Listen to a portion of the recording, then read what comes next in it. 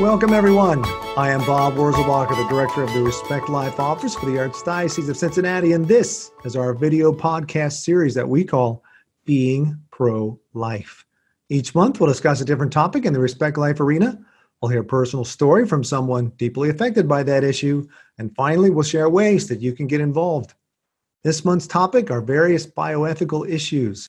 This week's topic is vaccines and medical research. We have a special guest. Will you please introduce yourself? This is Ted Furton. I'm the Director of Publications at the National Catholic Bioethics Center and also an ethicist at this organization. Been here for 20 years, so I'm an old hand at this place. Happy to be on your program, Bob. Thank you.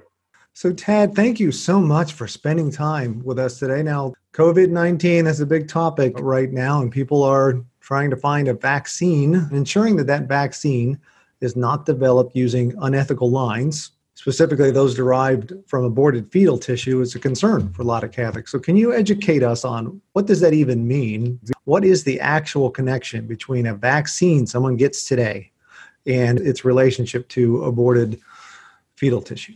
It's important to realize that this is an old problem and something that the Church has thought about over the years, beginning back, I would say at least 10 years ago. It became prominent within Catholic circles.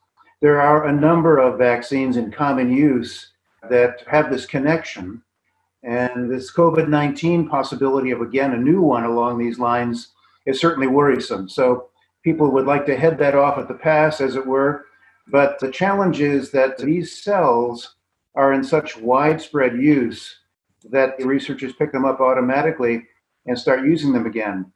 A little explanation as to what these are. These cell lines are really descendant cells, not the cells from a direct abortion. That is, an abortion took place in the past. Some of them go back 20, 30 years or more, and cells were taken from the fetus, cultured in a petri dish, caused to generate themselves in large quantities. And then when these lines continue to generate themselves over time, they're called a line. So a cell line that's used today to make a particular vaccine, say it's COVID-19, is likely to have been in existence for several decades. But nonetheless, there's a connection there, and it is worrisome. That's actually fascinating. So it's not true that this is still being done today, that people are using aborted fetal tissue to develop new lines. It's just that they're using existing lines from decades ago. People are still using these kind of tissues to start new lines.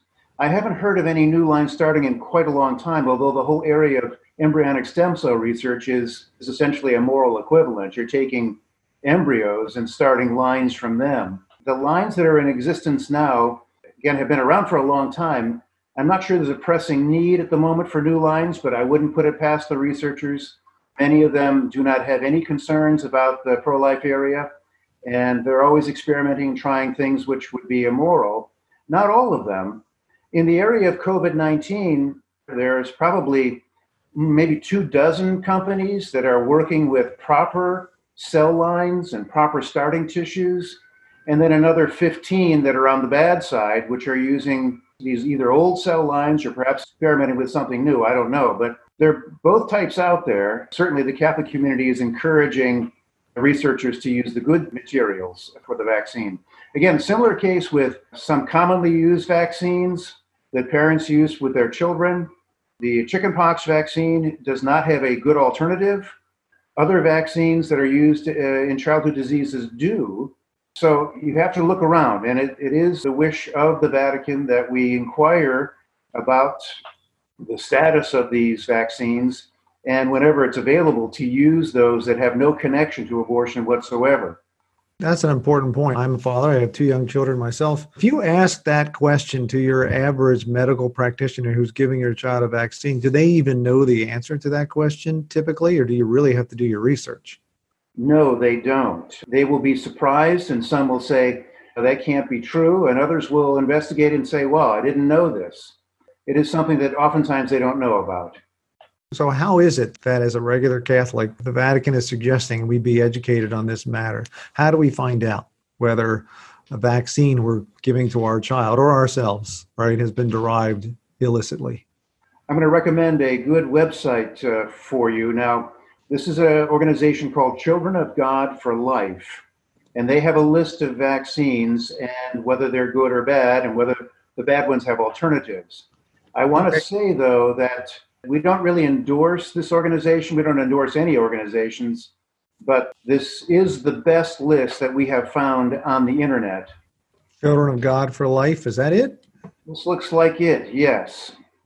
Okay, great. Okay, so you're not endorsing the organization specifically, but you know how to find that list. We'll go to vaccine. There we go, vaccine chart. There you go. So there's a list of all the different vaccines, then it says product name, manufacturer, fetal cell line, ethical version. Right there, if you're getting the mumps shot, right, then you can actually ask, okay, are you giving me the MR vaccine, the EOLARIX vaccine, and if so, can we get the Attenuvax version? There it is, right there on the chart. Okay, we'll put that up on our website, of course, catholic-cincinnati.org/being-pro-life. So this would be a fairly easy way to look up and see if you are getting a vaccine, and you can request the ethical vaccine from your doctor or find out which one they're using. It looks like there's a few on here real quick that you said chickenpox. You already mentioned that. Chickenpox, acute respiratory disease, and there's a vaccine for severe kidney disease. There is no ethical version. So if there is no ethical version, is it ethical for a Catholic to use that vaccine? This was looked at by the Vatican back in 2008 in a document called Dignitas Personae in paragraph 35, which talks about using biological materials of illicit origin. And of course, the Vatican is morally concerned and strongly opposed to the use of any aborted fetal material or embryonic stem cells to produce cell lines or to be used in other types of experiments. It also recognizes that there are different degrees of responsibility for the wrongdoing that's happened here. The researcher who was standing by when the abortion took place and took some cell tissue from the lung of the aborted fetus and then began the cell line, this is how they did it. They had to be standing at the ready. He's obviously done something completely wrong. The cell line begins, then you have manufacturers and others who are using the cell line for their products.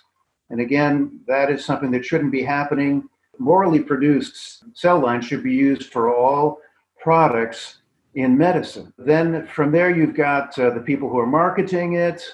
They're further removed from the original wrongdoing. And then finally, you've got the physician who is offering it and the parents, let's say, or adults who are using it. Well, when there's no alternative, that's the difficult case. But the Vatican, reflecting on this, recognizing that it is problematic, also understands that these are serious health matters, and we do have an obligation to care for our health. And of course, that extends to our loved ones as well. So recognizing that the moral fault really lies elsewhere, it essentially says that these can be used when there's no alternative, under protest, for the time being until such product becomes available that has no connection. While we're still on the topic of vaccines, back to COVID-19, so what's the Catholic Church doing right now to try to encourage and make sure that the vaccine that's developed is developed from ethical sources? Well, there are certain organizations, I'm not sure I could name anyone right now off the top of my head, that are concerned about the moral aspects of things. There is an organization that is housed at the Catholic University of America, which is doing research on a non-compromised, let's put it that way, COVID-19 vaccine. So like any other research organization, they solicit funds and apply for grants and the like. So there are some good actors out there, and there are, of course, a number of companies that, whether by design or by chance, are also working on COVID-19 vaccines that have no connection to these problematic cell lines. So it is being done intentionally among Catholics, and also perhaps just by chance, or maybe by encouragement among some companies. I was simply unaware, believe it. I don't know if it's hard to believe or it's easy to believe. When my children were getting vaccinated when they were younger, and I did not ask. I didn't know I needed to ask. I guess you were aware of this when you were a parent and you were getting your children vaccinated. Knowing what you know, what did you have to do to get your children vaccinated? All of my children were vaccinated with these products. Some began before I was aware of the problem because I have 5 children and the oldest one is 30 now. So it's been a long time in the making. But my youngest daughter, she came on the scene, as it were, when the chickenpox vaccine was on the market for the first time. And so I had to really seriously reflect on that. This is the one that has no alternative.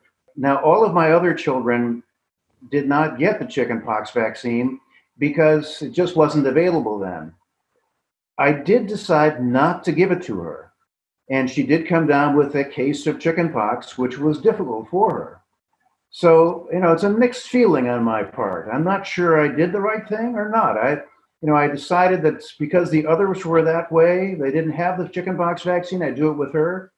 But I'm not sure that I needed to do that or it was the best decision. It was a difficult decision for me.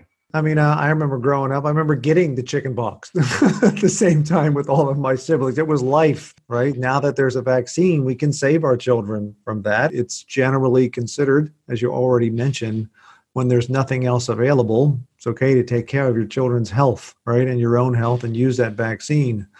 But this wasn't a situation of life and death. We have historically gotten through, I'm sure there can be complications. I don't know much about chickenpox, except that it was very uncomfortable for some time. But anyway, so I can understand how that could be something you have. Well, now, do you know as a doctor that, okay, these are the odds that this is going to be worse than just uncomfortable for a shorter period of time, and you have to struggle with that knowledge as well?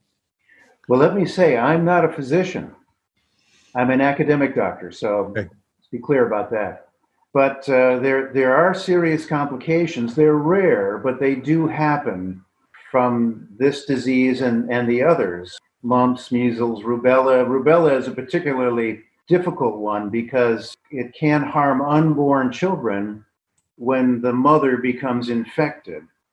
So one of the things that does worry me particularly about some of the, I was going to say rebellion against the use of vaccines is, well, rubella is in a mix of measles and mumps put out again by Merck, which doesn't have an alternative. And typically the 3 are given together. So there are some who refuse to use that product. Now, unlike chickenpox, rubella can be deadly. It seems a bit ironic that some would say, I'm going to make a pro-life stand, refuse to use this product, and then perhaps by chance cause the death of an unborn child who gets infected with the disease because he hasn't been vaccinated and he's transmitted it to a woman.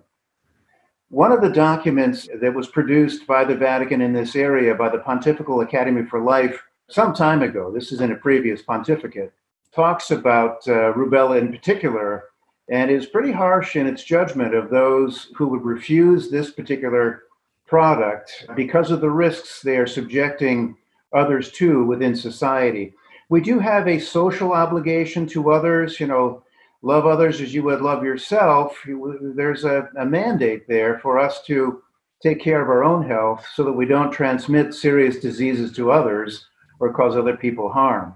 Right. That makes a lot of sense. All right. So what are some other fairly common, research, ethical issues related in this biomedical field that we might talk about? I know one of them actually is stem cell research, right? That came up, that became quite the thing under the Bush administration, understanding the difference between, of course, adult-derived stem cells and embryonic stem cells. Is that still an issue today? And what can you tell us about that issue today?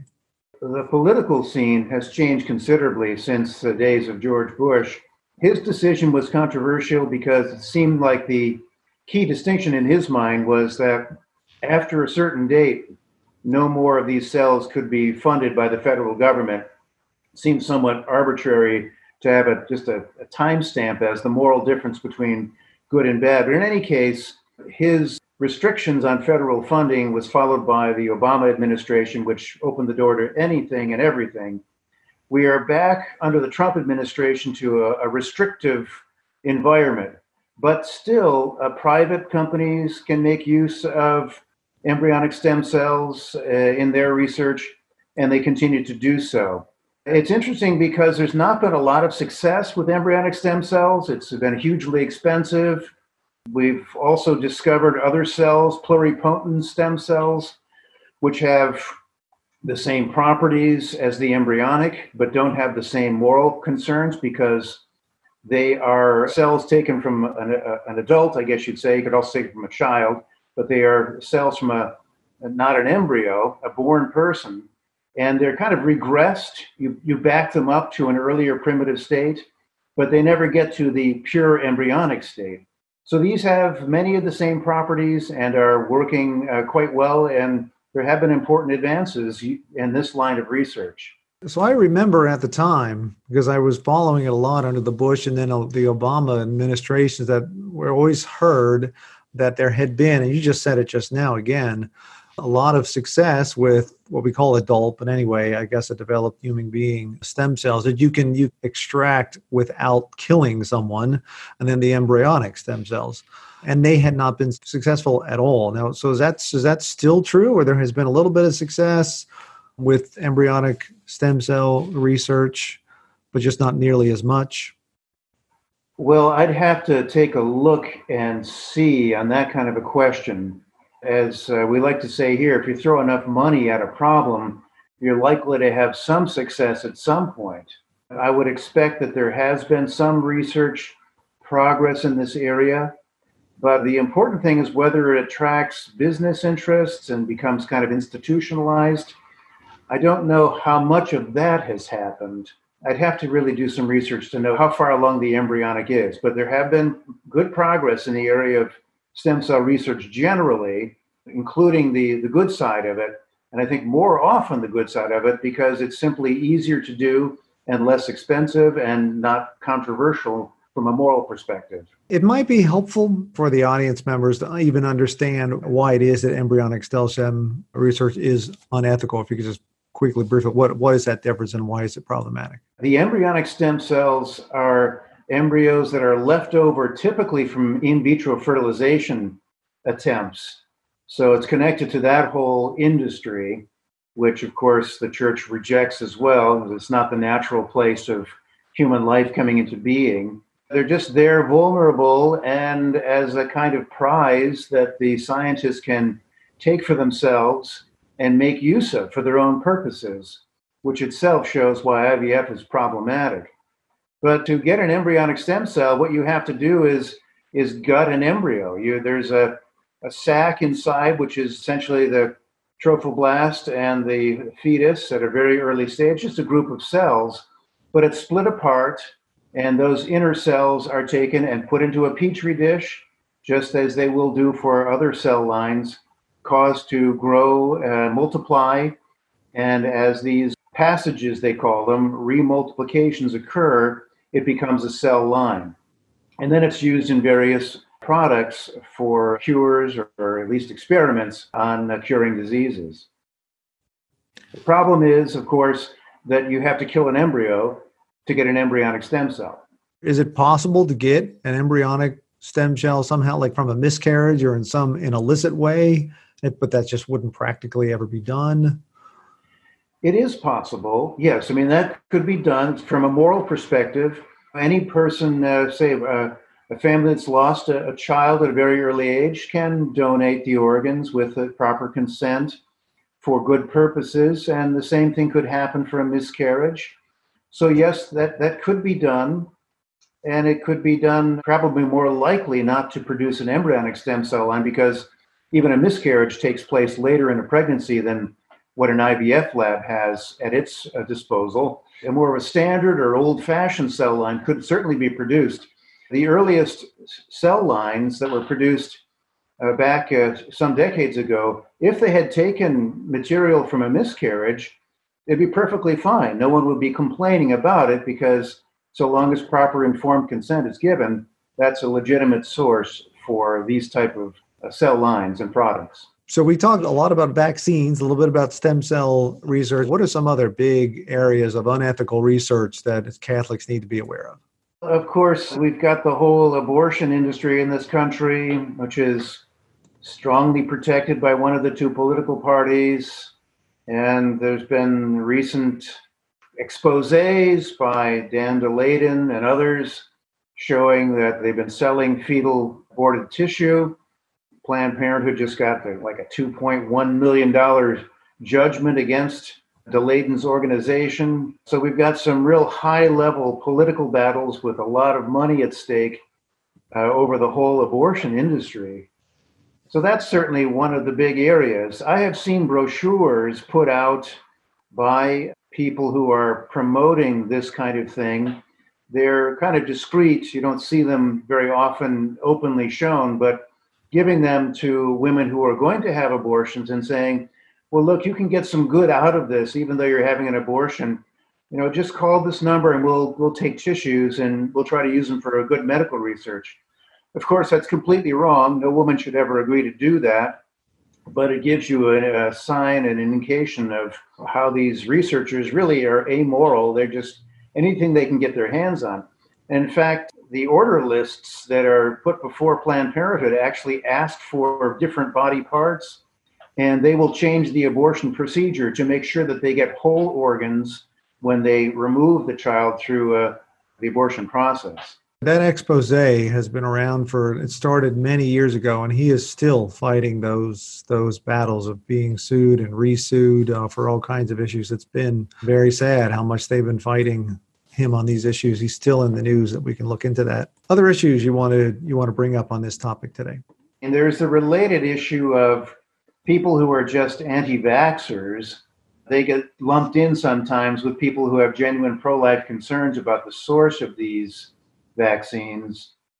We don't have any support for the anti-vaxxers. There's a lot of crazy theories about children getting autism or other things. That's the primary one I've heard about, people thinking there's a connection between autism and vaccines. But you're saying that you're not aware of any clear research that says that. No, I'm not, Bob. But we don't see anything like that. There was an article, this goes back again decades, in the Lancet, the British journal, that was written by a fraudster, I guess you'd say, who started this whole hoax. People believed it for some years. That article is still sometimes passed around. It has been disowned by the Lancet, but it's a good example of how sometimes journals publish things that take on a life of their own. Even by not properly vetting them, they end up creating myths about these products. Now, it is true that every vaccine has a certain incidence of bad effects, and some of them can be severe. Now, they are small in number, but there's no question that the use of vaccines has drastically reduced the epidemics that used to happen here in this country and across the world. Some poorer countries still face these. We've lost our memory of these events and how devastating they were, and how pleased we were by men like Dr. Jonas Salk, who gave us the polio vaccine. These were incredible miracle drugs, and people were ready and willing to take whatever risk they needed in order to have the chance to avoid the devastating effects. So we can't forget how important vaccination is. It's a very important part of public health. This health crisis we're in right now, right, should be a reminder that if nobody gets vaccinated for things that we considered eradicated today, then it becomes a gigantic problem. There is a very small risk that an individual might have a poor complication from some vaccines, but we consider that a worthwhile risk given the societal good. And it's unfortunate that there are people who object to vaccines for not very good reasons are going to get lumped in the same category as someone who might object to a particular vaccine because of an ethical reasons. And that's just one of those crazy people that doesn't like vaccines. And that's not the situation. Right. And one important point to make here, Bob, is that the medical community is aware of the concerns of the pro-life community in this area. I used to regularly go to science conferences. I hadn't been to any in a couple of years in this area. And I would point out there'd be question and answer period, have a chance to talk to the scientists on the panel, say, hey, there's a lot of people out here who are concerned about producing products like the varicella vaccine for chickenpox that have this connection to these problematic cell lines. And they're all very gracious to say, oh, yes, that's a very good point. We really have to stop doing this. But it doesn't change. I mean, it's just words. So they are shooting themselves in the foot by saying, here, let's say they have a COVID-19 vaccine, and it uses one of these problematic cell lines. They're going to come to the public and say, everyone needs to get vaccinated. Every single person. We all have to pitch in together and do this. Well, there's going to be a group of the population that says, I don't care if it has any kind of connection with these cell lines, I'm not going to do it. Now, that wouldn't be my view. I think that would be the wrong thing to do. I don't think the connection there is strong enough to justify that kind of action. The threat is significant enough, and our duty to the rest of society, that I think we have a moral obligation to use that product despite the problematic connection. But I know there's going to be some who say, no, I'm not going to do it. And if the research community would just come forward and say, hey, here's a perfectly clean, no problematic vaccine, they would get much higher rates of use, but they just don't seem to get that. So, of course, then when things are being developed at the same time, but if the one to get there first, shall we say, right, just it happens to be from unethical sources, I suppose it could be a valid argument to say, I don't want to use that in the hopes that within a short amount of time, at this point, you could do the same thing from an ethical source. Do you have any knowledge of the way things work, that's not reasonable? Whoever wins is going to win. That's going to be the end of it, right? Or you could wait in that situation and say, well, it's reasonable to think that something could be developed still in a short amount of time. I think that we're going to see strong pressure from the healthcare community, public health officials, to use the first product that becomes available.